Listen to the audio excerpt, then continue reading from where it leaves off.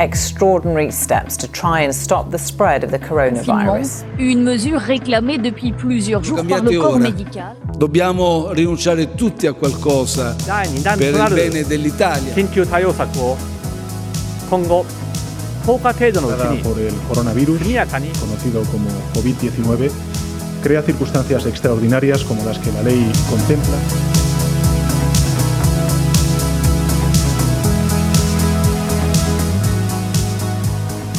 Greetings from Tokyo.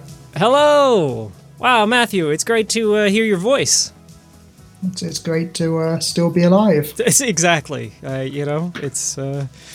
It is one of those things. Yeah, I think the last time you and we send little notes here and there back and forth to each other virtually, but with voices we probably haven't spoken maybe in almost a year. Is that possible? Wow, that is possible, yes.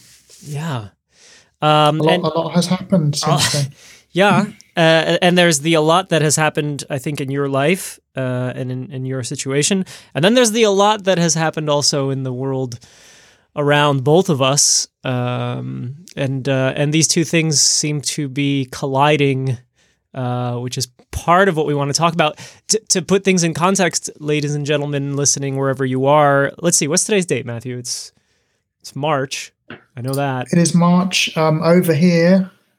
Tuesday, 17th of March, 2020. That sounds quite good, doesn't it? 2020. Sounds very futuristic. We must be very advanced. And you're in Tokyo, and I'm here in Amsterdam, and we are both... Are you in some form of... Well, is Tokyo in some form of lockdown? Because you yourself are in a different kind of lockdown, I think. Sure. So, yeah, that's a very interesting question. Is Tokyo in some form of lockdown? Sort of.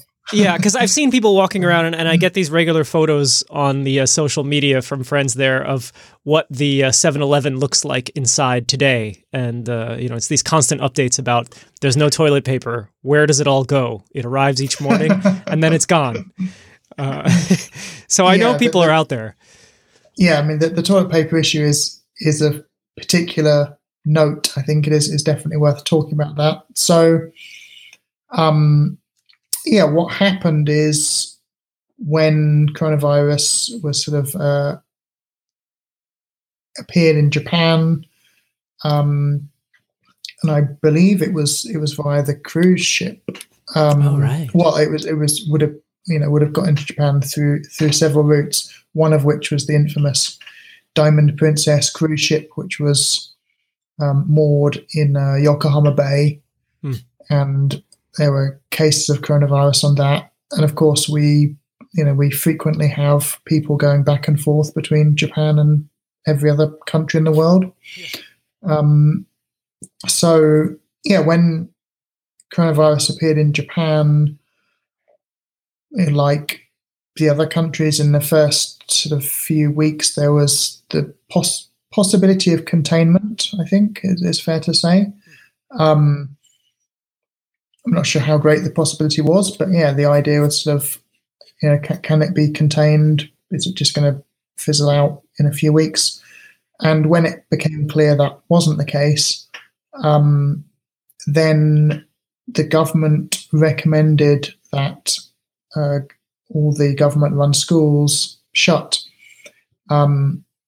which was quite controversial in Japan. I think it was only a couple of weeks before the, spring vacation started anyway. So essentially they were saying for the time being, kids would get an extra 2 weeks vacation. Yeah. But this is an issue. This is certainly an issue because of course, working parents and, lack of childcare in Japan has been a big issue of recent times. And big events were being cancelled, small events were being cancelled. Doctors were saying, it was a bit of an overreaction to be cancelling small events at such an early stage. People were being recommended to work from home, which is a very new thing for Japan. Japan, particularly Tokyo. I think in Tokyo, the average worker in Tokyo has a 90-minute commute every day, so it's a very big deal. You've experienced the horrific trains in during rush hour. I still list it as my top all-time thing, or the top 3 things that I've really disliked in my life. Rush hour in Tokyo, 5, 6 p.m., 7 p.m. I'll give you any information that I've been hiding. This is torture to me. Yeah, when you're on those commuter lines during rush hour, it is nightmarish, and that's a regular thing for many, many, many workers in Tokyo. So the idea of working from home is alien, but potentially very interesting. Which is interesting because I wonder how many of those jobs, I mean, we're talking about corporate, right? Salary person. Do they say salary person yet? They should. Salaryman jobs. And I wonder how many of those could they have actually done at home all this time, but it's just, a tradition to go into work. Yeah, absolutely. And, what that may potentially be something good that comes out of all of this will be Japanese companies learn it works quite well to have workers at home. But, Japan has lightning fast broadband internet access pretty much everywhere. So the first kind of, I guess, the first real effects of coronavirus were the schools closing, and then the toilet paper thing. And the toilet paper thing was toilet paper is number 2. Okay. Well, it's really interesting because what happened with the reason that we had the toilet paper shortages was a rumor went around on social media that there would be a toilet paper shortage, and the reasoning behind this was that the post being shared on social media said there's already a shortage of these paper face masks, and the paper face masks are made with the same raw material as this toilet paper. And the factories in China that make the masks and the toilet paper and process these raw materials, they're getting closed down due to coronavirus.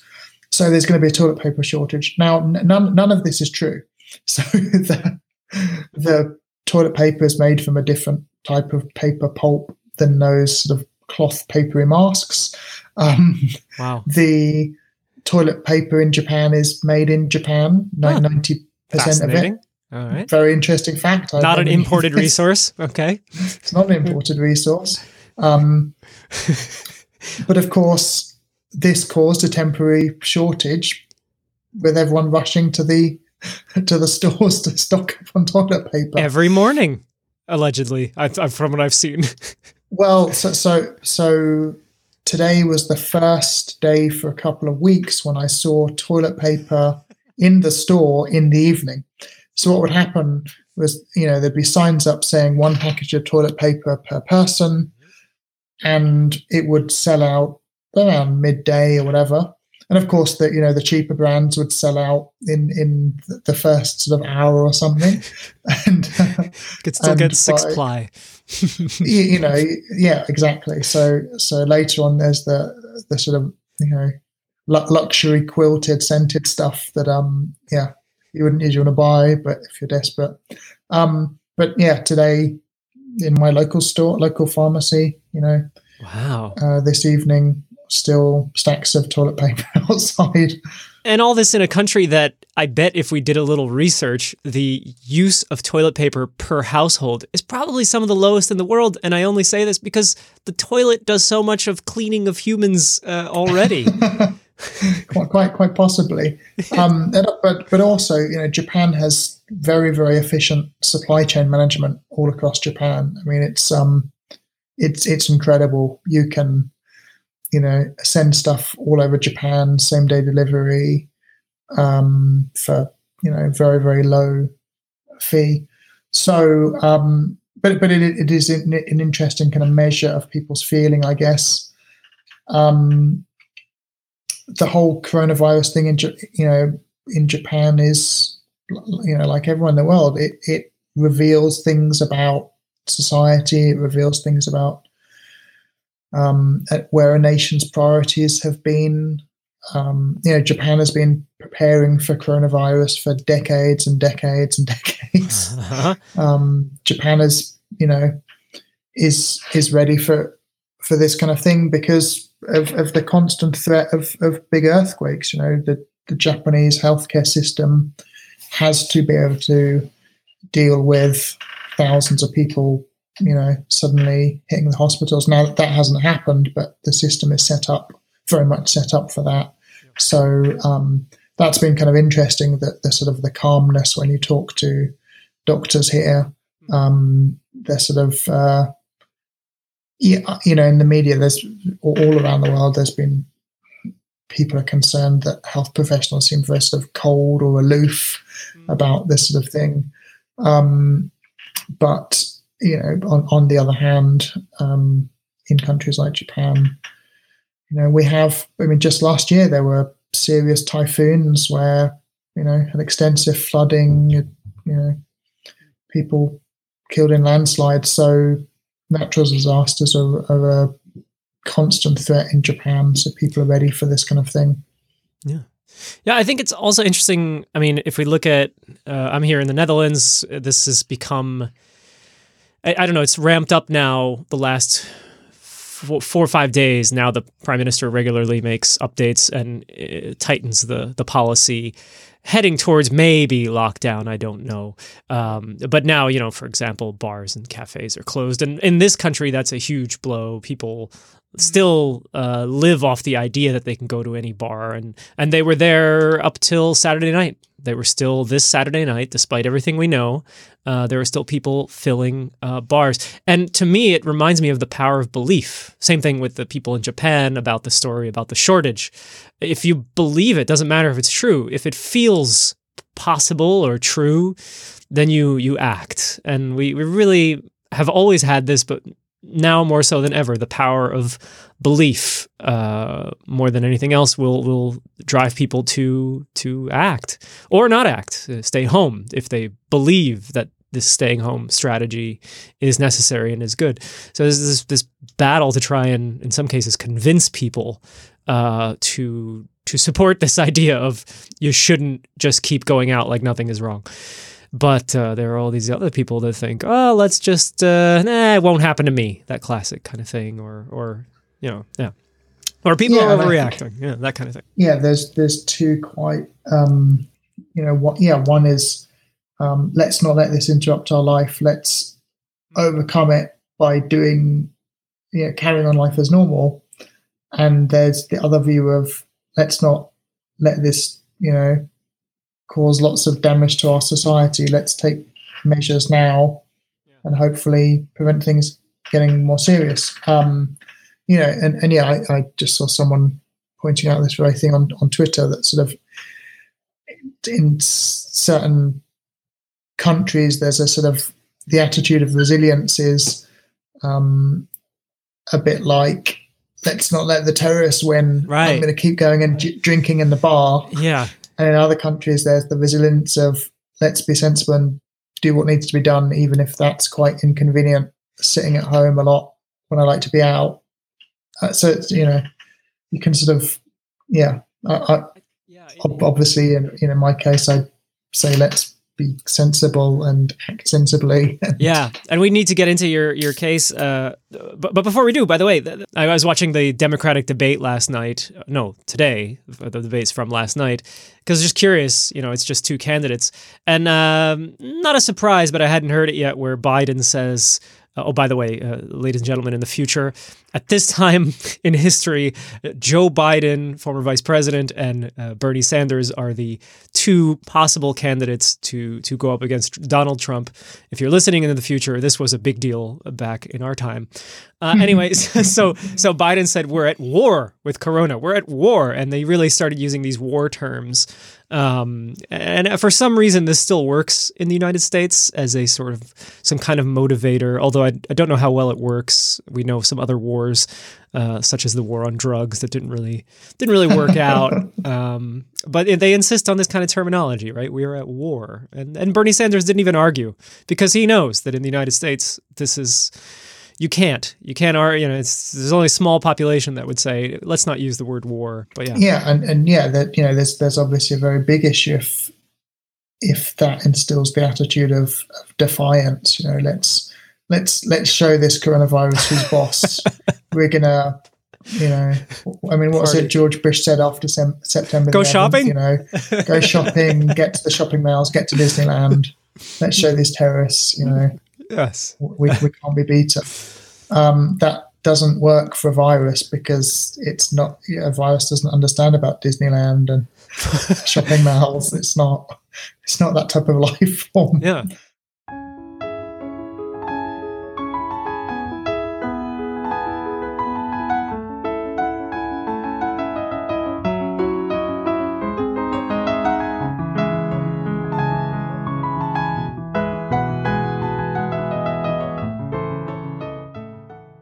Matthew, you've been on the podcast many times over the past. Are we at 3 years now, or am I going too far? Since it is 3.5 years now. Yeah, I mean, in July it will be 4 years. Which is incredible because 3.5 years ago, diagnosed with terminal cancer. Reasonable life expectancy was maybe 7 to 9 months with good treatment.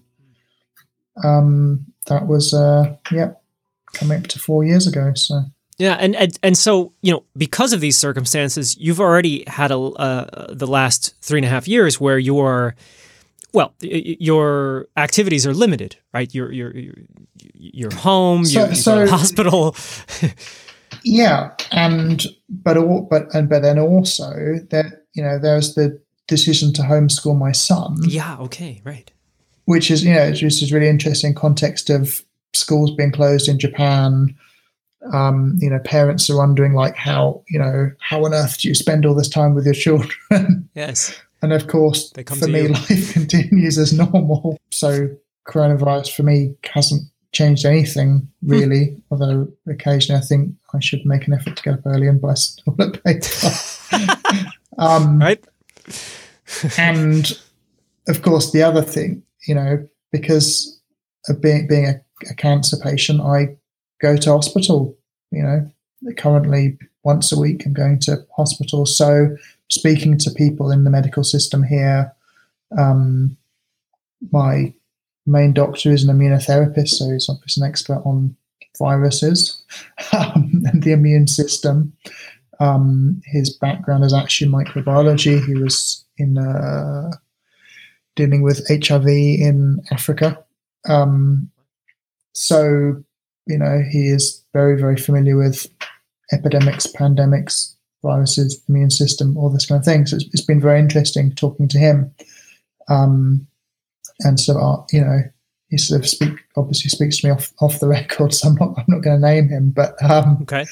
Yeah, it's interesting talking to him about government response, about how things are going to play out. And one interesting thing we've seen with the combination of coronavirus and social media and poor quality 24-hour news all across the world is that you've got this sort of thing of everybody being expert. You have all these there was a bizarre sort of interview debate thing on British television with I think it was a government, it was a professor of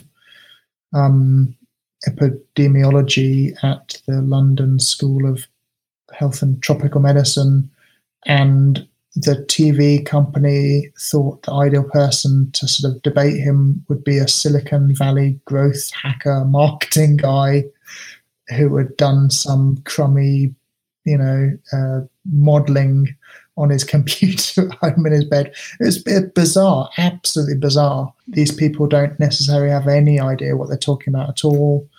They're not necessarily privy to any of, the important data. So it doesn't matter how good their models are if they're, so with coronavirus, particularly with Japan, in Japan, the reported numbers of coronavirus is minuscule, right? So they're reporting, a few thousand cases, a few hundred deaths. Well, that's because they're doing almost no testing here.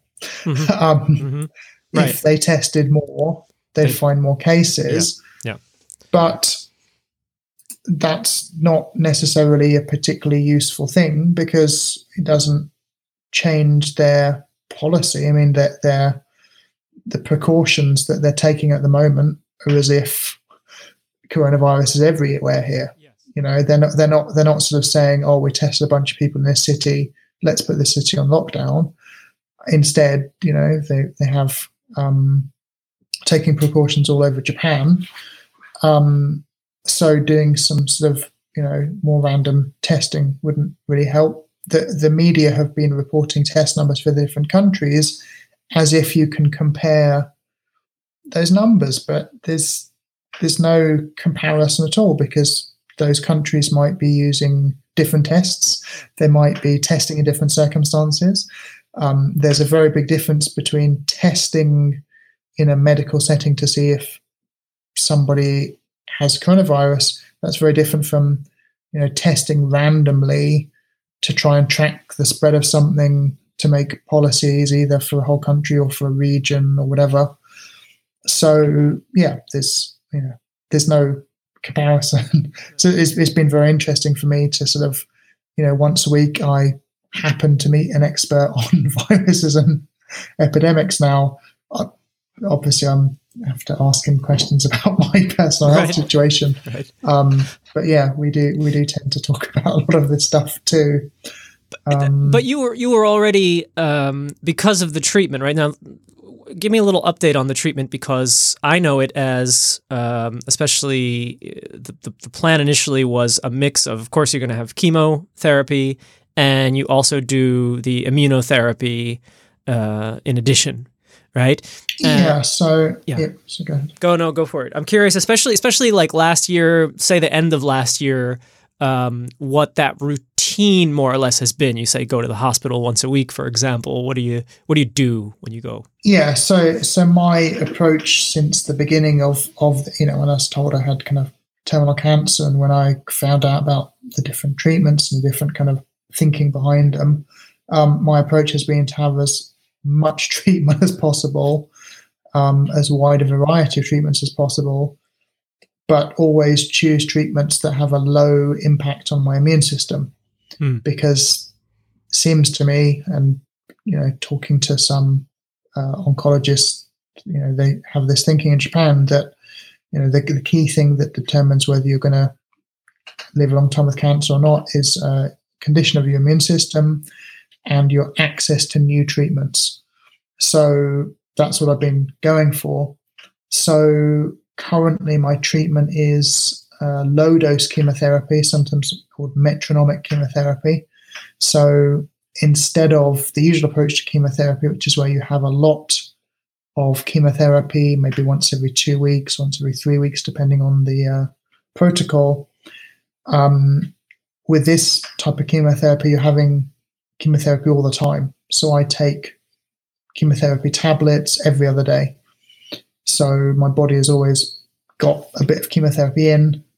And the thinking behind this is that you are making it difficult for the cancer to grow and spread, but you're also minimizing the impact on the immune system.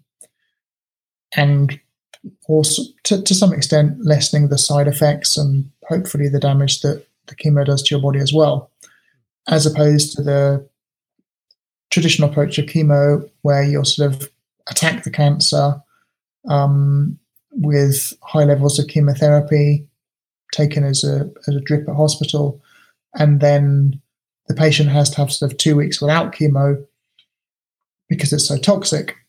And unfortunately, during those 2 weeks, that's the time when the cancer, can respawn, Yes. for want of a better word. So it's a different approach. And it's an approach that is backed up by small studies.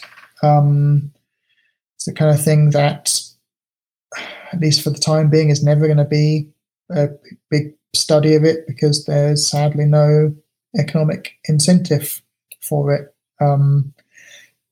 Chemotherapy is charged for by the milliliter or microgram or whatever.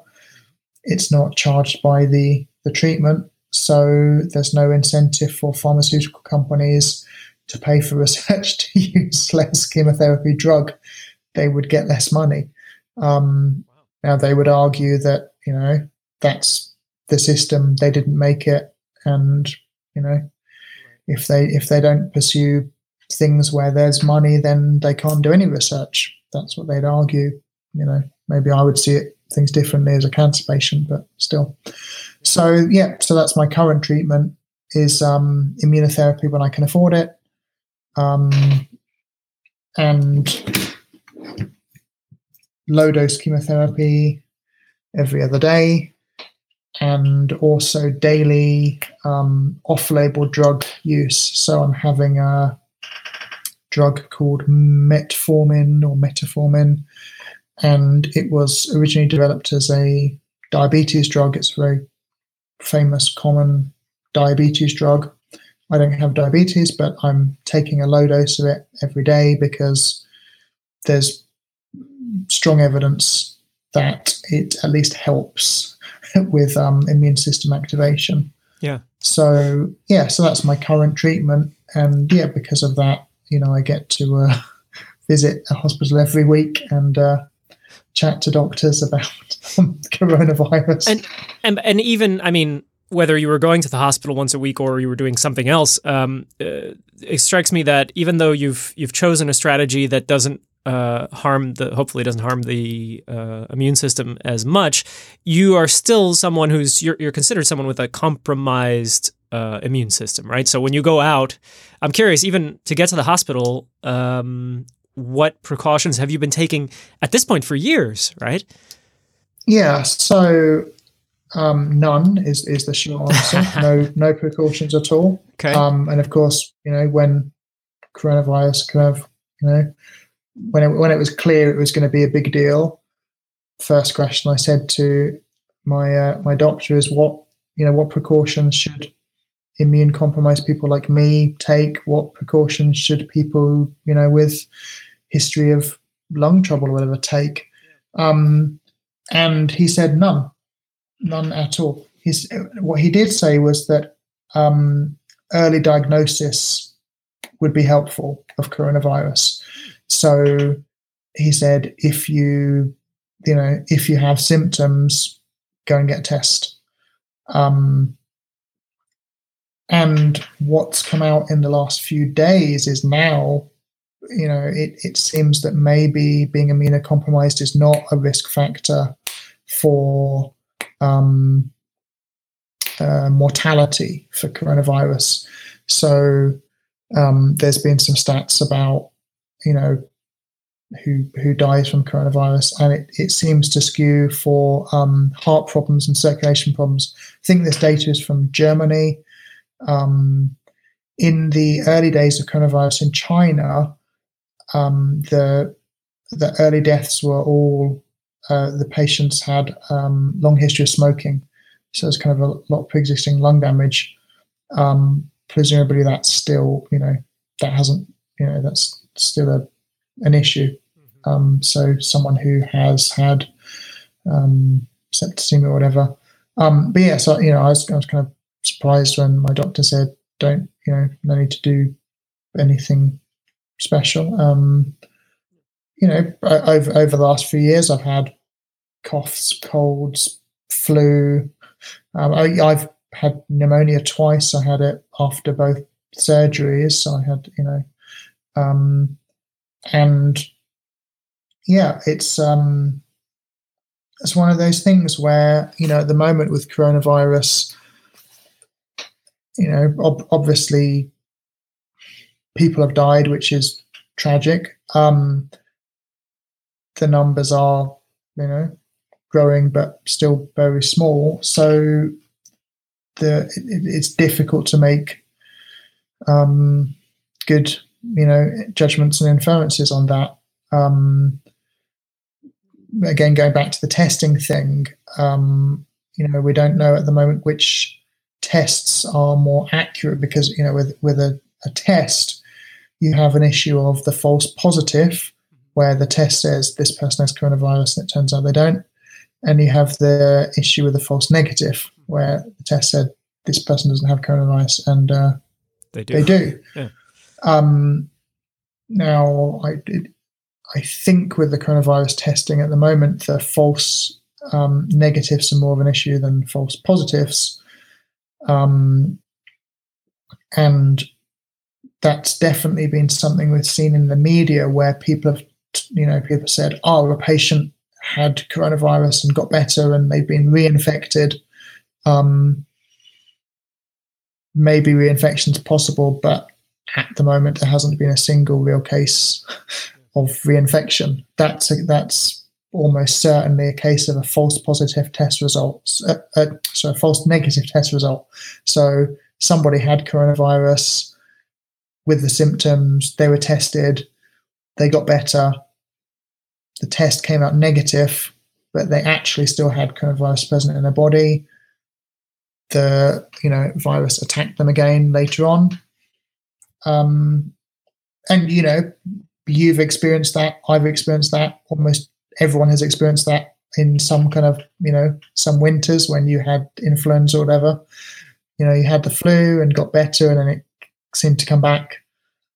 Well, that's it never left you.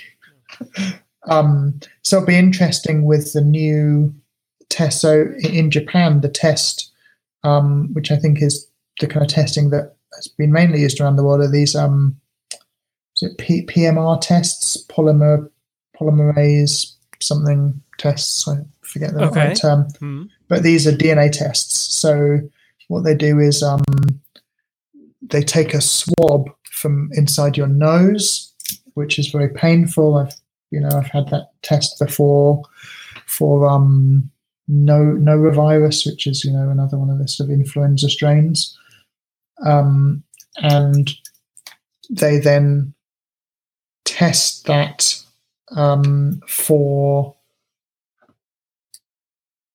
DNA from the virus. Okay, so they're testing a sample for DNA. Mm-hmm. And the issue with that is if you swab someone's nose and there's no coronavirus DNA in there, if the person's had coronavirus and got better, there could still be coronavirus sitting in their lungs. Okay. So they'll come out as a negative. And you say, oh, look, they're better now. And then later on they get sick again and the media report, oh, look, a Japanese woman in Osaka has, been reinfected. And, that's, at the moment, that doesn't seem to be true. So it'll be interesting now with a different test. So in Japan, I think next week, they're introducing a different test, which is a blood test. So this test, instead of looking for the virus, the DNA from the virus or DNA, RNA fragments from the virus, they're looking for the antibodies that would, show that the virus is there. I don't know if that's a better test. One of the things about that test is the result takes 15 minutes instead of 4 hours. It will be interesting to see what happens with that. 15 minutes. That'll be great for those drive-through test centers I keep hearing about in the US. The obsession with the drive-through test center is apparently a thing. Yeah, and they've been doing that in Korea. So so South Korea had very aggressive testing, and one of the consequences of their testing is that they found that their fatality rate was very low. So the media in the early days of coronavirus, and still now some media have been saying, the fatality rate for coronavirus is 3% or something, 30 times higher than influenza. When South Korea has been doing their aggressive testing, they found because you're finding a lot more cases, a lot more mild cases, instead of just the severe cases who come into hospital with symptoms. So they found the fatality rate is something like 0.7%. Now that's still considerably higher than I think influenza is about 0.1% generally. So still higher, but doesn't look to be the 3-4% thing. Another thing I was told is that it's really too early to know about the strains of coronavirus. So currently, there do seem to be 2 prevalent strains. Early on in the media, there was all this talk about viruses mutate very rapidly, so there's going to be, loads of virulent, highly virulent strains spreading over the earth. That I don't know if that is true in general, but for the family of coronaviruses, the core of the virus is actually quite stable.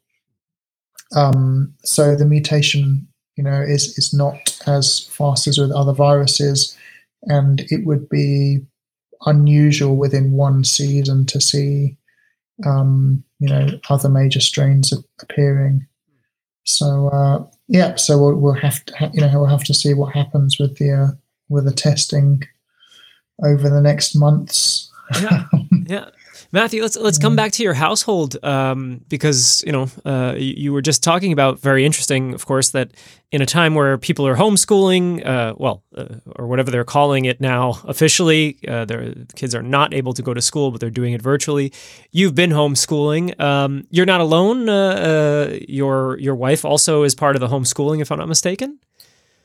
Yeah, so she generally teaches my son Japanese. Mm-hmm. And I do most of the other stuff really. Yeah, and so even as a household, I would like to get into a little bit. Since the last time we recorded, we have not recorded since you discovered a problem with her health, and that was now over the summer? No, that was even before. Last spring, perhaps. Yeah, so she was diagnosed with cancer too. So we are a cancer dominated household, and so she goes for her chemotherapy. Hers is every 3 weeks, but so there's issues of when her chemotherapy happens to overlap with my visit to a clinic or whatever. We have who's going to look after kids and that kind of thing. Yeah. How do you manage that, just the 4 of you? Is there community, neighbors? We pretty much manage it ourselves really. My daughter was at kindergarten, graduated today. It's in Japan, the academic year begins in April. And so my daughter's going to go to the local elementary school. I'm hoping she'll sort of quit after a year or something, but we'll see. All right. Okay. Yes. And my son is now 11. So it has been okay for us. Although, there are obviously challenges. So with the coronavirus, it's just yet another thing really. Hasn't disrupted our lifestyle much because with the homeschooling and just interesting to watch it all unfold, really. And what are the? How is it going with the chemotherapy and her health? With cancer, you tend to sort of live from test result to test result. So typically every month you will have a battery of blood tests, and that includes what in the US I think they would call a full count test. So it's sort of testing white blood cells, testing the inflammation level, testing your liver function, that kind of thing. But also, as a cancer patient, you're testing these things called tumor markers, which are levels of proteins or whatever, and there's also a family of them, but levels of various things which should correlate to either cancer activity or what's often called the viability of the cancer. So you measure these things and you hope that it's correlating well and that your low numbers are a good sign or whatever. Yeah. And then typically every 3 months you might have some kind of scan. Now, because I'm a stage 4 patient, a terminal patient where the cancer spread, I have scans every 3 months, regardless of whether my blood test results are good or not. With my wife with the early stage cancer, she doesn't have regular scans. If she had a big spike in the blood test, then they do a scan and see if there was a visible tumor or not. So so far things are okay. My scans have been good recently. Blood test results have been good recently, which is why I'm able to continue with the low dose chemotherapy. So far so good. Really. Yeah, and it's also handy to not be living in a context where if the health system is overwhelmed, suddenly, I suppose, I don't know, I guess chemotherapy doesn't always fall into this category, but you always hear it like, all right, we're going to cut back on the following services that our hospital offers because we have to deal with the crisis at the moment. And as you've said, exactly. Not the case. So being British, that's, the two things that have defined healthcare in the UK in my lifetime are waiting lists and what's called health rationing, healthcare rationing. That's just been the norm for me in the UK. There are no waiting lists in Japan. It's not a concept that they seem to have here at hospital. There are, obvious exception would be transplants, but that's that's a very different issue. Yeah. But in England, for example, or in the UK rather, the target for starting chemotherapy after being diagnosed with cancer, the target is 90 days.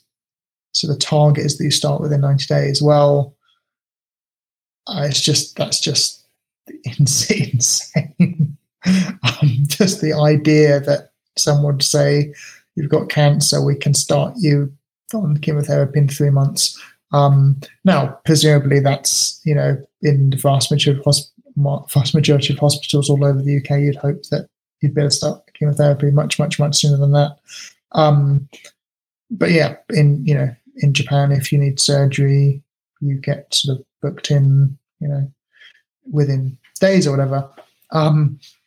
So it's not like, so in the UK, recently, every winter, the NHS, the National Health Service there, has sort of struggled, and they have to cancel what they call elective surgery, so sort of non-urgent surgery thing, well, yeah, we fortunately don't have that in Japan. One of the stats that has sort of been going around the web in the last couple of weeks is that Japan has, I think it's 12 hospital beds per 1,000 people. The US and UK both have 4 beds per 1,000 people. So that alone makes a huge difference in how many people the healthcare system can handle. Because it's not a 3-fold difference; it's 20-fold difference or whatever. Because you hit the threshold of overwhelm much later if you have 12 beds available for 1,000 people.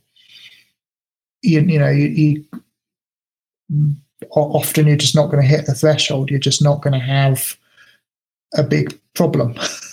Whereas when the number is very low, it doesn't take much, extra strain on the system to have, sick people waiting around in hospital corridors not being treated. Yeah. And it has a knock-on effect of staff having to work longer shifts, staff not getting the breaks that they need. I know that here in the Netherlands, it's something like 5 or a little bit less per beds per 1,000 people, and they did just announce all elective surgeries are, I don't know if they're officially canceled, but they're definitely not happening right now. They're put off.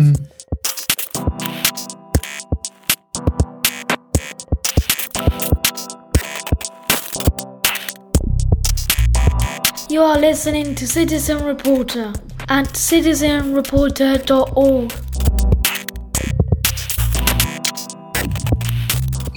I was reading a bit about the modern history of Japan. I was quite surprised that in the 1930s, life expectancy in Japan was in the low 50s. Very famous now as being one of the countries with one of the longest life expectancy in the world. It's usually in the top 5, globally for life expectancy. Well, in the 1930s, people living until their 50s, and you had cholera outbreaks, typhoid epidemics, this kind of thing. It was very, very serious. So. It's also amazing how much things can change in a matter of decades. In countries like Japan, where there's Japan is often criticized for having kind of a bloated civil service, and too much money is unfairly put into infrastructure, and it's non-competitive healthcare system, and the healthcare system here is very, very tightly regulated. So the pharmaceutical companies here, the price they're allowed to charge to a hospital for drugs, or if it's a company doing hospital bedding or nurses' uniforms, or whatever, all those, the prices of those products are all set by the Ministry of Health, and various companies outside of Japan say this is protectionism. It's it's unfair. It's unnecessary. Give us a chance to sell our products in Japan fairly, and other things. Well, in situations like this, you say, you suddenly think, well, maybe it is, maybe it does have its benefits. Absolutely. Every time you see Japan talked about in the foreign media, they always mention the economy is stagnant. There's rampant protectionism, and maybe those things are true, but that pays for the healthcare system. Yes. And having that rare thing in our lives now. I mean, not that you can have this completely, of course, but having some say over how things might go, including in a crisis. It's, I don't know. For me, it's that those kind of policies empower Japan to a certain extent to handle things their way and handle things that they want to be prepared for. Whereas in some other countries, it feels like we don't necessarily have that choice. No, I agree 1,000%. And it gives Japan the ability to handle in ways that I think are, ridiculous, annoying, whatever. But that's what you get, when you have this level of infrastructure. I don't know if you've seen in the US people sort of saying about how train stations are now, like subway stations, are now being cleaned. And the first time ever. Yeah, regular cleaning. Well, I've always thought the level of cleanliness in Japan is just ridiculous, right? Right. In Japan, every single winter, if almost any store in Japan, any public building, any office building, in the lobby area, you'll see hand sanitizers and signs saying, "Please, feel free to use our hand sanitizer," and that kind of thing has always struck me as dumb beyond belief. Well, that's their prerogative, and this is the result. Yeah, It seems like the prerogative for our era. If anybody now with everybody trying to catch up, like, let me explain to you how to wash hands. And for I think well over a decade in Japan, the signs, comics showing you how to wash your hands, or exactly. And when you've been over here, we have remarked on how kind of infantile some of that stuff looks, and how there's no kind of sense of no sense of irony, kind of.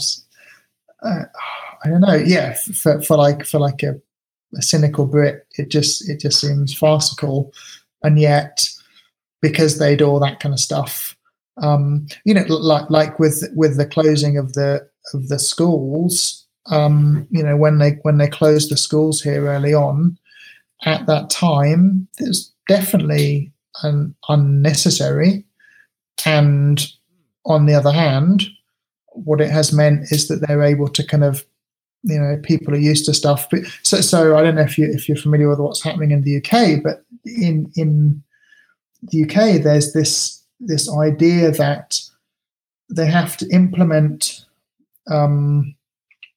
severe measures at the last possible second, because the current thinking, not sure if this is correct or not, but the current thinking in the UK is that it's there'll be a lockdown for the long haul, and you want to start it at the last possible second because you're going to be asking people to remain locked down for quite a while. And if their thinking is, if you implement it early, British people will get bored and frustrated quickly, and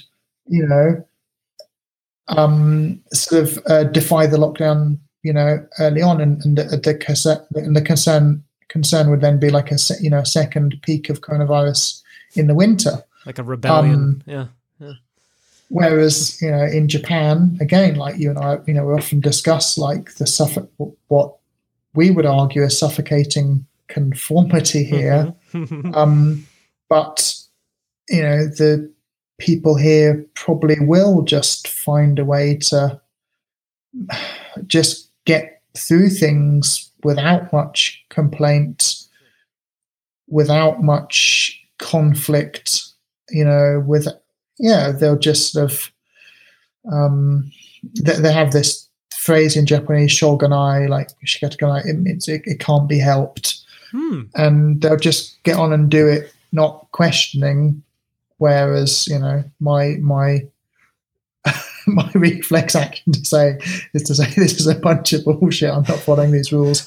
But now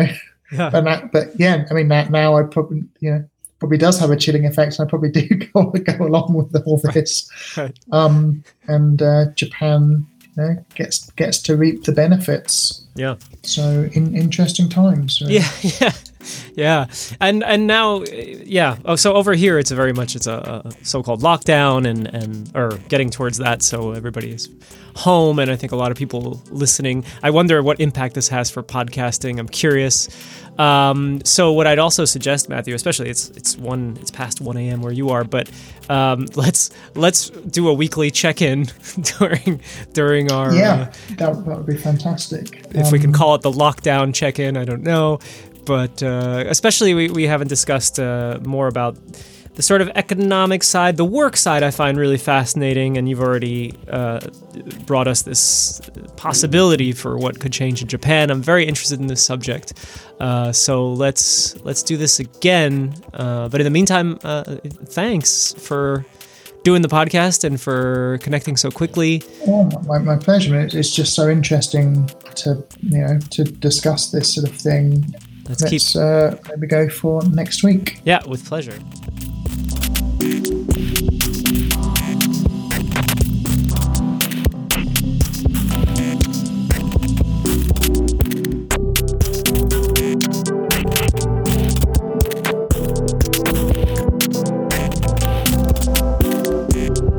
We must declare war on this virus. We are in a war and fighting a war.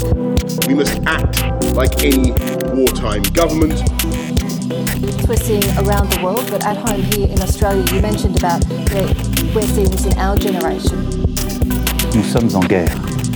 And do whatever it takes to support our economy. Toute l'action du gouvernement et du Parlement doit être désormais tournée vers le combat contre l'épidémie.